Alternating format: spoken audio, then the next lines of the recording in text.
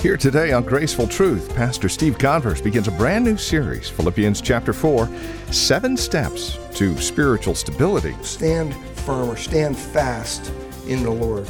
That's a command. That's not an option. That's an imperative command. And it's actually used in military circles, culturally.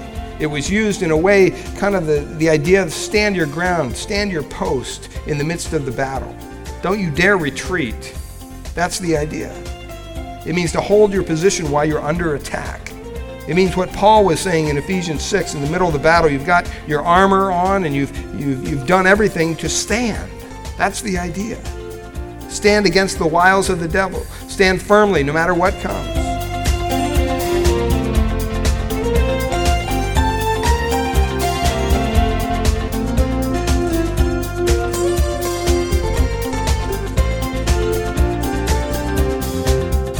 How stable in Christ are you? I'm sure if you're like most, we long to be a bit more stable than we really are. Welcome to today's broadcast of Graceful Truth, the ministry of Grace Bible Church here in Redwood City. Our time today is going to take us to Philippians chapter 4 and verse 1 as we begin our series, 7 Steps to Spiritual Stability. We'll focus the presence of instability in today's church as well as the Philippian church, giving us an idea of where we're probably at so we better understand where we need to be. And please join us for today's broadcast of Graceful Truth. Here's Pastor Steve Converse. Today we're going to look at Philippians chapter 4. Here in verse 1, he begins kind of a different set of commands, really, a different set of instructions, of principles. He's really concerned about the Philippians, the church there, and he's concerned about their stability in their faith. And there's a lot of things that we're going to look at in the coming weeks in this last chapter of Philippians that are very common to us. We've probably memorized verses out of here, and we've probably studied that portion of text. It talks about prayer, it talks about joy, it talks about a lot of different things, and we're probably very familiar with this portion of Scripture.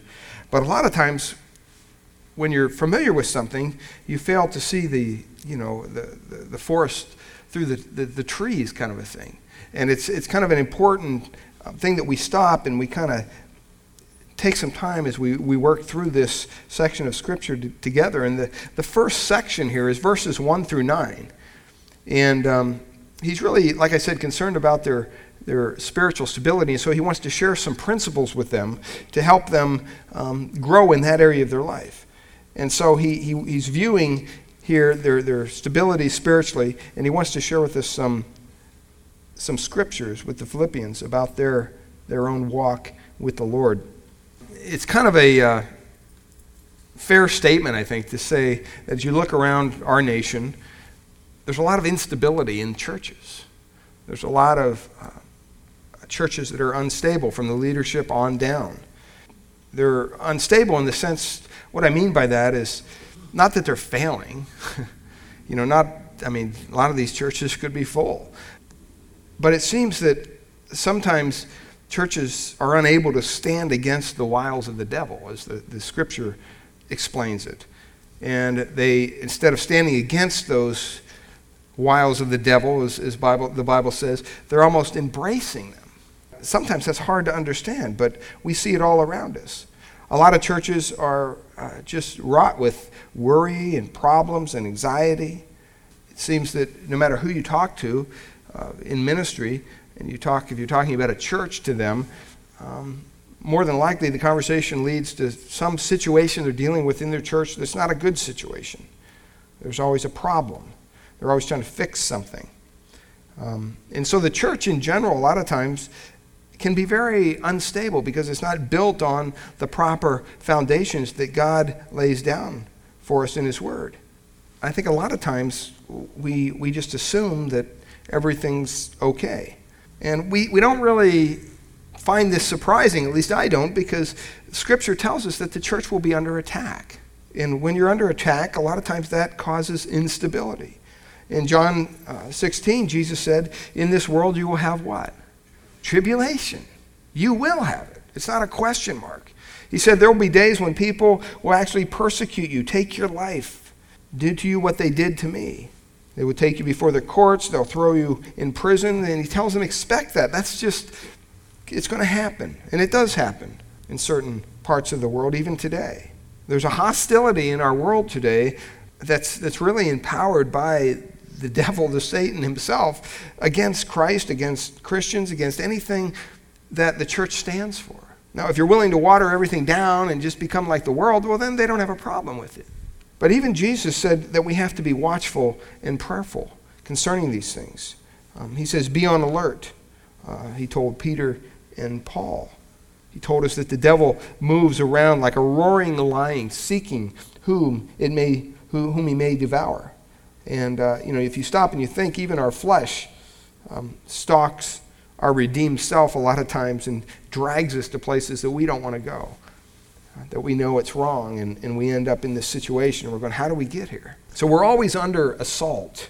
There's always some form of persecution going on. And persecution necessarily isn't just somebody breaking in the doors and putting you in handcuffs and putting you in prison. I think that a lot of times there is a subtle persecution that goes on that's even sometimes more dangerous. And that's what we have in our country. There's kind of an underswelling of persecution against the church in a way that seems like, well, it's not that big of a deal. But it has effects. I think if you were living in a society where being a Christian would cost your life, well, that's pretty clear cut. But when you're in a society that just constantly kind of tries to grind away at the values and everything you stand for, after a while you begin kind of become callous toward that. And you think, well, it's not that big of a deal. I mean, they're the world, they're acting like the world, what do you expect? But it does have an effect on us as believers. And so some believers tend to kind of meet them halfway. They begin to compromise in their own walks. They begin to, subtly, in ever so subtle ways, begin to compromise with the society that's around them. And all of a sudden, they find themselves closer to the world than they do to Christ. And that only happens in societies, it even happens in churches. We went to a church when we were away up at the kids visiting for Christmas. It was their Christmas Eve service. It seemed like a good church, pretty big church, a lot of people and everything. So we get in there and we're ready to start the worship service and everything. And I understand it was kind of done in a fun way, but I'm thinking, this is not what I wanted to hear when I went to a Christmas Eve service. But I still can't believe they did this. They got up and the worship leader said, well, there's a song that a lot of people sing this time of year or whatever. Join in me. And he started singing, You're a Mean One, Mr. Grinch. And it's like, what is he doing? And everybody's just singing along. And I'm like, is this weird or what? I mean, he went through the whole song. They had it up on the screen and everything. It was just really odd. And I understand it was kind of for the kids, but even so, why would you want at that time of the year when you're supposed to be focusing on the Savior, the one that's born the gift to us, be focusing on the Grinch that stole Christmas? And they used it in a cute way a little later on in this little message, how the world steals Christmas and that kind of stuff. But I just thought, boy, that's weird. But it's subtle ways like that a lot of times we don't realize the impact that all this stuff is having on us and on the church. There was a Russian pastor once who was asked, how is it to pastor a church? Is it difficult in Russia for you to pastor a church? And his response was, you know what, in Russia it's very easy because you know where everybody stands. Because they have, at any time somebody could come in and say, you know what, you're following Christ. This was back when, but even so, in some countries that's the way it is. Whereas here in America, you can kind of have a hodgepodge of people together and it doesn't really matter where anybody stands. Matter of fact, he went on and he said, what I don't understand is how in the world you can pastor a church in America where the compromises are so common and so subtle. See, that's the kind of persecution we face every day. And you know what? When we face that stuff, sometimes that can cause us bitterness. That can cause us wanting to retaliate in different ways. And we try to focus on all these problems. And Paul was concerned for the Philippian church. He didn't want them to grow unstable. And it's in the middle of a battle is when you need to have some stability. You need to have some ground to stand on. You don't want to be in the middle of a firefight with, you're fuddling around with your weapon trying to get it loaded. That's not the time to do that. You want to be stable in your thought and your actions, and you want to, execute what you're told to do. Well, it's the same way in the Christian life. But you know what? It's a battle to stay in a stable, level area in our own walks. It's just hard. It's not something that comes easy. It's not something that you don't have to work at. And that's really what Paul has here in mind as he talks about this church. Now, he doesn't have any illusions about the Philippian church. They were a great church and he loved them, but he also had some hard things to say to them. He wanted them to know that he loved them, and he tells them that over and over and over again. He has a passion to be with them. When he's not with them, he misses them. And that's true. That's how the body of Christ should be. That's why, when we're here on a Sunday morning and you're not, you are missed. You just are. That's just the way it is. And it's part of our fellowship. It's part of our time together. And see, in their church, they had pretty much a lot of things going on. But in certain areas, he tells them that they have to have the mind of Christ. So that's assuming they didn't. We knew that there's conflict in the church, because he goes on here in verses 2 and 3 in chapter 4, and he talks about these two women who apparently were quarreling, and they couldn't seem to agree on a lot of things. In verse 3, he has to ask somebody to fix it, if you notice. He says, "And I urge you also, true companion, help these women."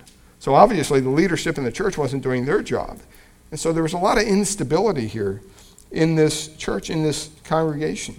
And what Paul was concerned about was that, some of the people weren't trusting God. Some of the people weren't being thankful. They were just playing church. Just like every other church plays church. And there's a whole bunch of different levels of stability or instability in our Christian walks that we can look at. But Jesus was concerned about the stability of the church. He really was.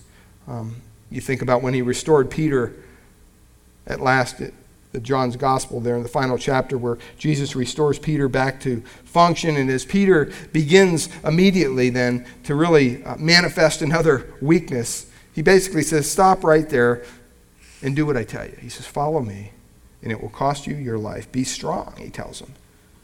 And that's really the intent of his words. That's what he wants us to hear. Jesus is concerned about the strength of his disciples, about the stability of his disciples. He talks about trials that they'll face and different things. And that's one of the things that we need to remember, that this Christian life that we live is not just a bowl of cherries. In 2 Peter 2:14, he wrote about false teachers, about agents of Satan who were always attempting to, and here's his phrase, entice unstable souls. In other words, for everything you learn, maybe even here this morning about God, and you're edified in your spirit, there's probably 100 things during the week out there in the world that are going to winnow away at that truth. And so it's very important that we realize that, even though we come here and we feel stable and we feel strong here spiritually, how do we feel throughout the week? How do we feel on a Tuesday or a Wednesday or a Thursday or a Friday? Hopefully you're staying in the Word. Hopefully you're growing in your walk with Christ, because we have to be vigilant about that. In 2 Peter 3:16, he says, "Untaught and unstable people," and he calls them, and they will distorted the writing of Paul and their own destruction. That happens today. There's people that are taking the Word of God and transform. They're trying to twist it. They're trying to make it something that it doesn't say, just for their own benefit. Happens all the time. They're distorting Scripture. They're misrepresenting what God says. James warned about the same thing. He warned about being spiritually unstable, being double-minded. People who, waver about in different things. They're all over the map. They don't know what they believe. They don't know why they believe what they believe. They don't know which way is right. They can't make any decisions. They don't have any discernment. They're constantly in their walk, kind of going back and forth, vacillating between doubt and faith. Feel strong one day, the next day they're just wiped out. They're not single-minded. They're not fixed on righteous truth.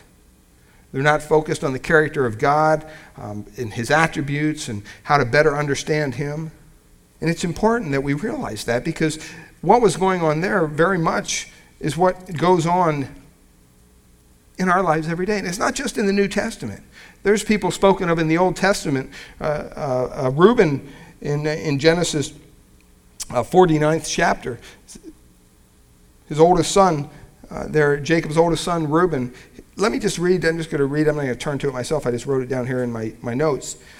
Here's what he says to Reuben. He says, Reuben, you are my firstborn by might and the beginning of my strength, preeminently in dignity and preeminent in power. And you think, boy, this guy's really something, this son Reuben. Well, look at what he says. He goes on. And then he says this, unstable as water, you shall not have the preeminence. Sad. What disqualified this boy? What disqualified Reuben, this son? What made him as unstable as water? Well, you read about it in Genesis 35:22. He basically committed fornication with one of his father's concubines in his father's bed. So his father said, you're unstable. But to say you're unstable as water, I mean, that's pretty unstable.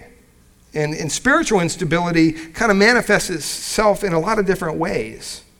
And that's what we want to kind of look at, how we can guard against that, how we can make sure that we don't fall into that. And that's what Paul has in mind here. And look at the very first verse, Philippians chapter 1. And you notice there, he says, therefore. Now, we know that whenever you see a therefore, you go back and you see why it's therefore. And so he's basically saying everything I've taught you up to this point in chapter 3, and you can go back and review your own notes on that. We're not going to go through all that, but everything still holds true. And what he's saying is, on those principles that I taught, that you need to press on toward the goal. What's the goal? Becoming more like Christ, okay? Becoming more like Christ in our practice and in the way we live and everything. And as that kind of fleshes itself out in our citizenship as in heaven and all that, and he says, verse 1 there, therefore, and then he says, my beloved and longed for brethren. You know, you can kind of say, boy, he's going to hammer him here in a second, I bet. You know, do you ever have a conversation with somebody and they, hey, how you doing? You know, boy, you're just such a nice guy. And you know it's coming. Something's coming. But, you know, sorry, but we don't need you here anymore. Here's your pink slip or whatever. You know, they lather it on real thick and then they, you know, kick you right out. Well, you know, that happens in life. But this wasn't what Paul was doing here. He was being sincere. He calls him my beloved. He was really speaking from a pastor's heart. And he says, longed for brethren. Remember when earlier on in the book he says, you know what, I'm kind of between the two. I don't know if I should go with the Lord or stay here with you. Well, it might be better for you if I stay here, but then again, I could be with the Lord. I mean, that's how much he loved these people. And, you know, that's the kind of love that the church should have for one another. And I think a lot of us, sometimes we're thinking, hey, the Lord could come back. Praise God. Get out of here. It's, you know, I mean, you know, that's our attitude. But sometimes maybe we need to stop and say, hey, is my love really the love that Christ had for his church, for one another? Could we really say, well, God, you know, I'd want to go with you, but, you know, if I went with you, I couldn't spend Sunday mornings here with these people or Wednesdays or whenever. Would that really be an honest assessment of our hearts? So he calls them his beloved. And then he says, longed for brethren. He wants them to know that they're missed. He wants them to know that, remember, he's writing here from a prison, so he's not with them. And he's wanting them to know that, boy, his joy is full when he's with them. And he wants them to understand that, you know, they need to stand fast, he says, in the Lord. And this is the command that we're going to look at over the next couple of weeks, and it kind of fleshes itself out in the following verses. And this isn't the first time. If you look back at chapter 1, verse 28, I think it's 28, he says the same thing to them. 27 there. I may hear of your affairs, that you stand fast in one spirit, one mind, striving together for the faith of the gospel. And so it's on his mind. He doesn't want them to slip up. He doesn't want them to lose their footing. And that's the idea here. But you know, if you have a little pen, circle that there at the end of verse 1. So stand fast, or stand firm, your translation may say, in the Lord. Because that's what it's all about. That's what the Christian walk is all about. And that's kind of the dominating verb here in these next couple verses. He's saying, you know what, you need to stand firm in the Lord. And if you do that, you'll have spiritual stability. I mean, he understood what they were going through. You remember in verse 28 of chapter 1, he said, don't be alarmed by your opponents. He understood they were under attack. In verse 29, he even said, it's been granted to you for Christ's sake not only to believe in him, but also to suffer for his sake. They were suffering. In fact, it was severe enough that in verse 30 he says that they were experiencing the same conflict that they had seen in him. And then in chapter 2, he kind of indicates that they're not all of the same mind. In verse 2 of chapter 2, he commands them to be of the same mind. Back in chapter 1, verse 27, he tells them, conduct yourselves in a manner worthy of the gospel of Christ, standing firm in one spirit with one mind. So obviously, there was some disagreement in the church. And there was some dissension going on. So they were falling not only under the persecution that was coming from the outside, but even the temptation that they faced with one another. In verse 14 of chapter 2, he says, do all things without complaining and disputing. Well, why would he say that if they weren't complaining and disputing? And he tells them in verse 15 to, basically calls it you become blameless and harmless children of God without fault in the midst of a crooked and perverse generation. That's where we live today. We live in a crooked and perverse generation. And so these words are very good for us to hear. They're encouraging. This isn't something new under the sun. Everything wasn't going as it should have been in the Philippian church, and Paul wanted to point that out, but he pointed it out with a very loving heart. They needed to really kind of recharge their joy batteries, because in chapter 2, verse 18, he said, start rejoicing instead of fretting. Chapter 3, verse 18, he says they were encountering the enemies of the cross. We learned about the Judaizers and all those things. They called them dogs and evil workers and the false mutilation. I mean, this church was really coming under attack. And then you get to chapter 4 and you see this debate between these two women that were going on. And then you realize in verse 6 of chapter 4 that there's some anxiousness, there's some worrying going on. So they didn't have their act together. And so Paul was concerned. And so he says, you know what, based on what I've seen so far, I need to share some things with you. And that's what he says there in the very first verse. He says, so stand firm or stand fast in the Lord. That's a command. That's not an option. That's an imperative command. And it's actually used in military circles, culturally. It was used in a way, kind of the idea of stand your ground, stand your post in the midst of the battle. Don't you dare retreat. That's the idea. It means to hold your position while you're under attack. It means what Paul was saying in Ephesians 6, in the middle of the battle, you've got your armor on and you've done everything to stand. That's the idea. Stand against the wiles of the devil. Stand firmly no matter what comes. You don't want to crumble under persecution. You don't want to compromise. You don't want to crumble when it comes time for your testing or complaining about it. You don't want to crumble under temptation and sin. You want to stand firm. That's what Paul is trying to point out to them. And if you stop and you think about it, that's really where Paul's heart is. None of us would like to see people crumble under temptation or crumble under persecution. And what Paul is saying, hey, don't allow things from the world to come in and break up your cohesive relationship you have with each other. And so he commands them here very clearly that he wants them to stand firm. Stand firm. A.W. Tozer once said this in a sermon he was preaching. He said, I've been assessing the church for a long time. My conclusion is basically that the church is politely bored with God. Kind of an interesting assessment. Politely bored with God. And he went on to say, he says, you expect me to entertain you. You expect me to do something that will attract your attention and titillate your emotions. Because frankly, if all I do is talk about God, you'll be bored. And he goes on to say, if one is bored with God, that's really a blasphemous attitude and probably leads to the kind of apathy that would make a command of God something more like a suggestion. See, that's what Paul doesn't want them to take. He doesn't want them to misunderstand that this is a command to stand firm. He wants them to understand very clearly that this is his desire and it's not an option. It comes from God. He says, therefore, stand fast in the Lord. Well, it is our prayer here at Graceful Truth that God would reveal his grace to your hearts through the teaching of his word each week. And we trust you're currently involved in a Bible teaching church in your area. If not, we'd love to have you come and visit us here at Grace Bible Church in Redwood City. We meet each Sunday morning for our praise and worship service at 10 a.m. We offer nursery care and Sunday school classes for our children up to grade 5. If you'd like to encourage us here at Graceful Truth, please give us a call at Grace Bible Church here in Redwood City. This is our phone number, 650-366-9923. Again, that's 650-366-9923. Or you can visit us on the web at gracefultruth.org. We've got a lot of resource materials available there, more information about who we are, and if you need a map to visit us at Grace Bible Church, that's there as well. Again, gracefultruth.org. And would you please drop us an email? Let us know you paid us a visit when you stop by. Again, gracefultruth.org.